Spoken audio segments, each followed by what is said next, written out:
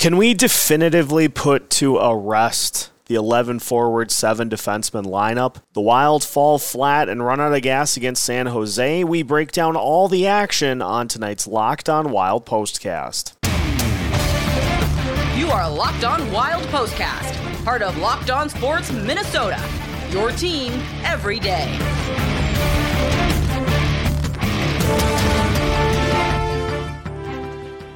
Good evening and welcome into tonight's Locked On Wild Postcast as the Minnesota Wild fall flat 5-2 to the San Jose Sharks. And it didn't help that the game started at 9:30 right off the bat. The Wild were trailing within the first minute of this game, and there were problems even before the game started in this one tonight as Marcus Foligno was scratched in warm-ups. And so the Wild went to the patented, well, we've got a big break coming up. We've got multiple days off coming up. So let's just throw the lines in a blender and go with the 11 forward, 7 defenseman lineup. We've got to put an end to that for good, officially, after what we saw in tonight's game. It just causes chaos. It leaves you in positions where you could potentially be more shorthanded, depending on how things play out during the rest of the game. We saw that with Mason Shaw taking that game misconduct penalty, and then the Wild being further shorthanded down the stretch. And so it leaves me kind of scratching my head. And look, it's one thing to be on the second game of a back-to-back and look tired like the Wild did. You can understand that. But the whole decision to just kind of throw 11 forwards at an NHL team, the whole decision is so it's self-inflicted again, and the lapses in defensive coverage, that's self-inflicted. And so we see this so many times over and over again. When things are not going well for the Wild, it's usually pretty easy to pinpoint what the problems are, because they're repetitive problems. Sharks power play was pretty nasty here tonight. A couple of power play goals for the Sharks. And the Wild just had trouble sustaining really anything offensively. You are basically just throwing 3 or 4 guys out there at the end of the game, even while shorthanded. It's like when you're in a boxing match and you end up getting hit in the face. And instead of simply taking a second to collect yourself, you get mad and you just start just swinging. And everything that you're doing, you're throwing punches that aren't even close to landing. All because you get flustered. And so then your immediate reaction is, well, I just have to start just throwing the kitchen sink at it. And so it's frustrating because you are now, and not like this was a loss that puts major strain on anything that the Wild are attempting to do the rest of the season. At the end of the day, it's one game out of 82.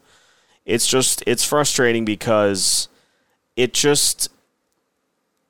so bizarre to me being willing to go into a game with 3 line combos and then just kind of just winging it.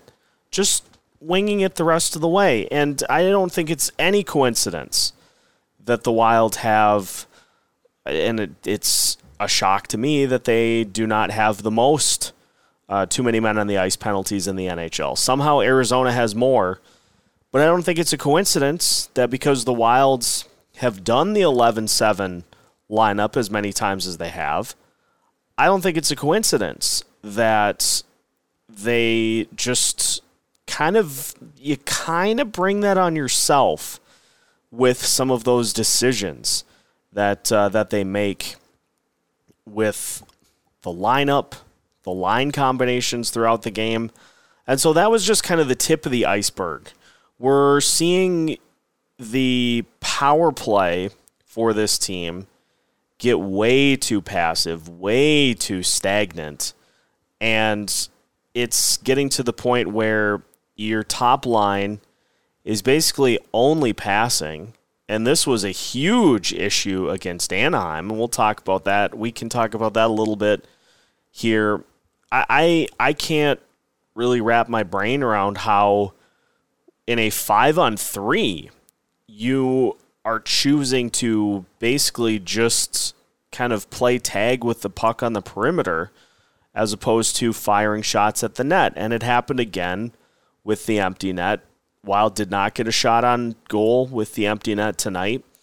The power play and the couple of opportunities that they had with that top line really did not look good. And so that continues to be kind of that monster under the bed for that top power play unit, is that there's just such a tendency for a very aggressive amount of overpassing.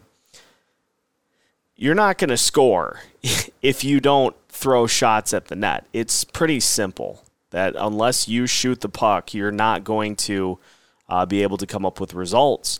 And not only the power play, penalty kill is getting leaky too. And so you have the goals by the Sharks in this one. First goal by Karlsson is pretty easy to point out that there just was nobody keeping an eye on him.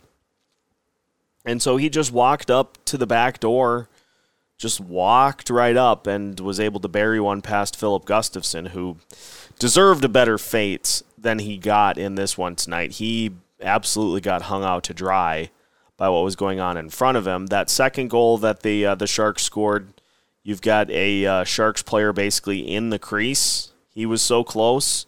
Just, again, nobody really keeping an eye on him. And so it was talked about in the broadcast that if you're playing on the second night of a back-to-back, you're obviously going to be tired. And so you have to be smarter when you're out on the ice, because you're not going to be able to just, throw that same energy that you normally would at the team that you're playing. The Wild did not play a smart style game here in this one tonight. And so, it's fortunate that they were able to get out of this one. Now, I didn't hear much at all about the Marcus Foligno situation. Sounds like it was a lower body injury, according to Michael Russo. And so I'm hoping and choosing and praying that it was simply a situation where he just couldn't really get loose. And so then the team elected to play it safe with the Winnipeg and Dallas games on the other end of the break. I'm hoping that is the case, that the team was just trying to play it safe with some big games on the way, and so they elected to keep him out of this one. But if you've got Stephen Fogarty on the roster, why not throw him in? That's all I'm saying. Why not throw him in so you can roll four lines out there? You can promote Mason Shaw or Connor Dewar to the grief line. I don't know. It's another self-inflicted loss. And if you clean up some of the mistakes, the Sharks probably still at least keep it close or eke out a win. But it really could not have looked much worse in this one. But again, as I said, it's one game. The Wilds go into the break having won 6 out of 7. And yes, it kind of ended with a dud, but they get a few days off, and then they will be rip-raring to go against the Winnipeg Jets come the 27th. So we'll talk about that. We'll talk about a couple of other things as we recap kind of a sleepy end of the road trip and what is to come after the Christmas break. We've got all that and more coming up as we continue tonight's Locked on Wild postcast after this. Today's Locked on Wild postcast is brought to you by the National Traffic Highway Safety Administration. Did you know that driving high is considered driving under the influence? That's right. Driving under the influence of marijuana is against the law in every state, even in states where marijuana is legal. That means driving high could get you a DUI. And if you think law enforcement officers can't tell when you're driving high, you're wrong. Your friends can tell, your coworkers can tell, even your parents can tell. Everyone can tell. So what makes you think that law enforcement officers don't know when you're driving high? Driving under the influence of marijuana can slow your response time and change how you perceive time and speed. So even if you think you're fine to drive when you're high, you're not. Because the bottom line is, if you feel different, you drive different, and driving high is driving under the influence. So remember, drive high, get a DUI, paid for by the National Highway Traffic Safety Administration.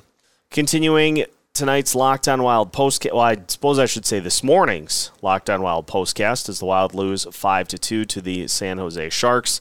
The Wild 19-12-2 now on the season, and still playing really good hockey here at this point of the season, but not susceptible to the off nights. And they've got a chance to go toe-to-toe with the two teams in front of them in the division in their next upcoming games against the Winnipeg Jets and against the Dallas Stars. And so what are the things that the Wild will need to shore up heading into those big matchups? Well, I think the big thing is that in even strength, just need to continue to play their style. When the Wild play their brand of hockey, the Wild way of hockey, they're fine.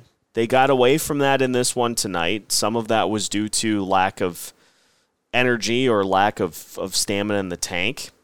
So being well rested, the hope is that they will come out of the gates swinging against the Winnipeg Jets, a team that they've had some success against this season and in the past in general. So the hope is that by being well rested, they'll come out of the gates swinging and we'll put on a good show on the road against the Jets. But the special teams units are both going to really need some work put in those avenues. I mean, too much passing on that top power play unit, and the second unit is having issues even bringing the puck up into the offensive zone. So that's going to need to be shored up. And the penalty kill, we're seeing over-aggression. We're seeing guys kind of over-pursue, trying to make plays. We're seeing a lack of ability to clear the puck. And I think this is that weird kind of teetering point, that tip of the knife, where you don't want to go back to being, that super passive style that we saw over last year that did not work at all.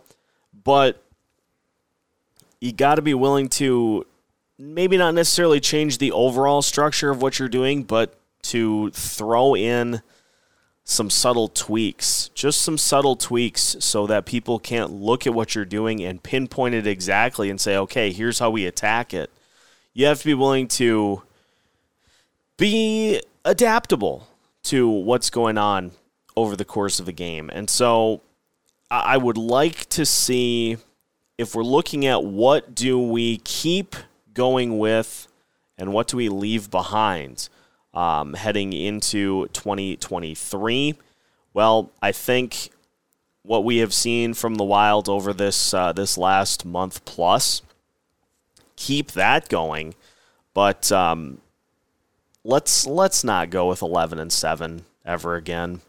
It creates too many problems for this team, and so a rough one for the Wilds here against the Sharks, but you can't help but be impressed with how they've played over the last several weeks, and hopefully they are able to continue that with a little bit of a break here, and then a game on the 27th against the Winnipeg Jets.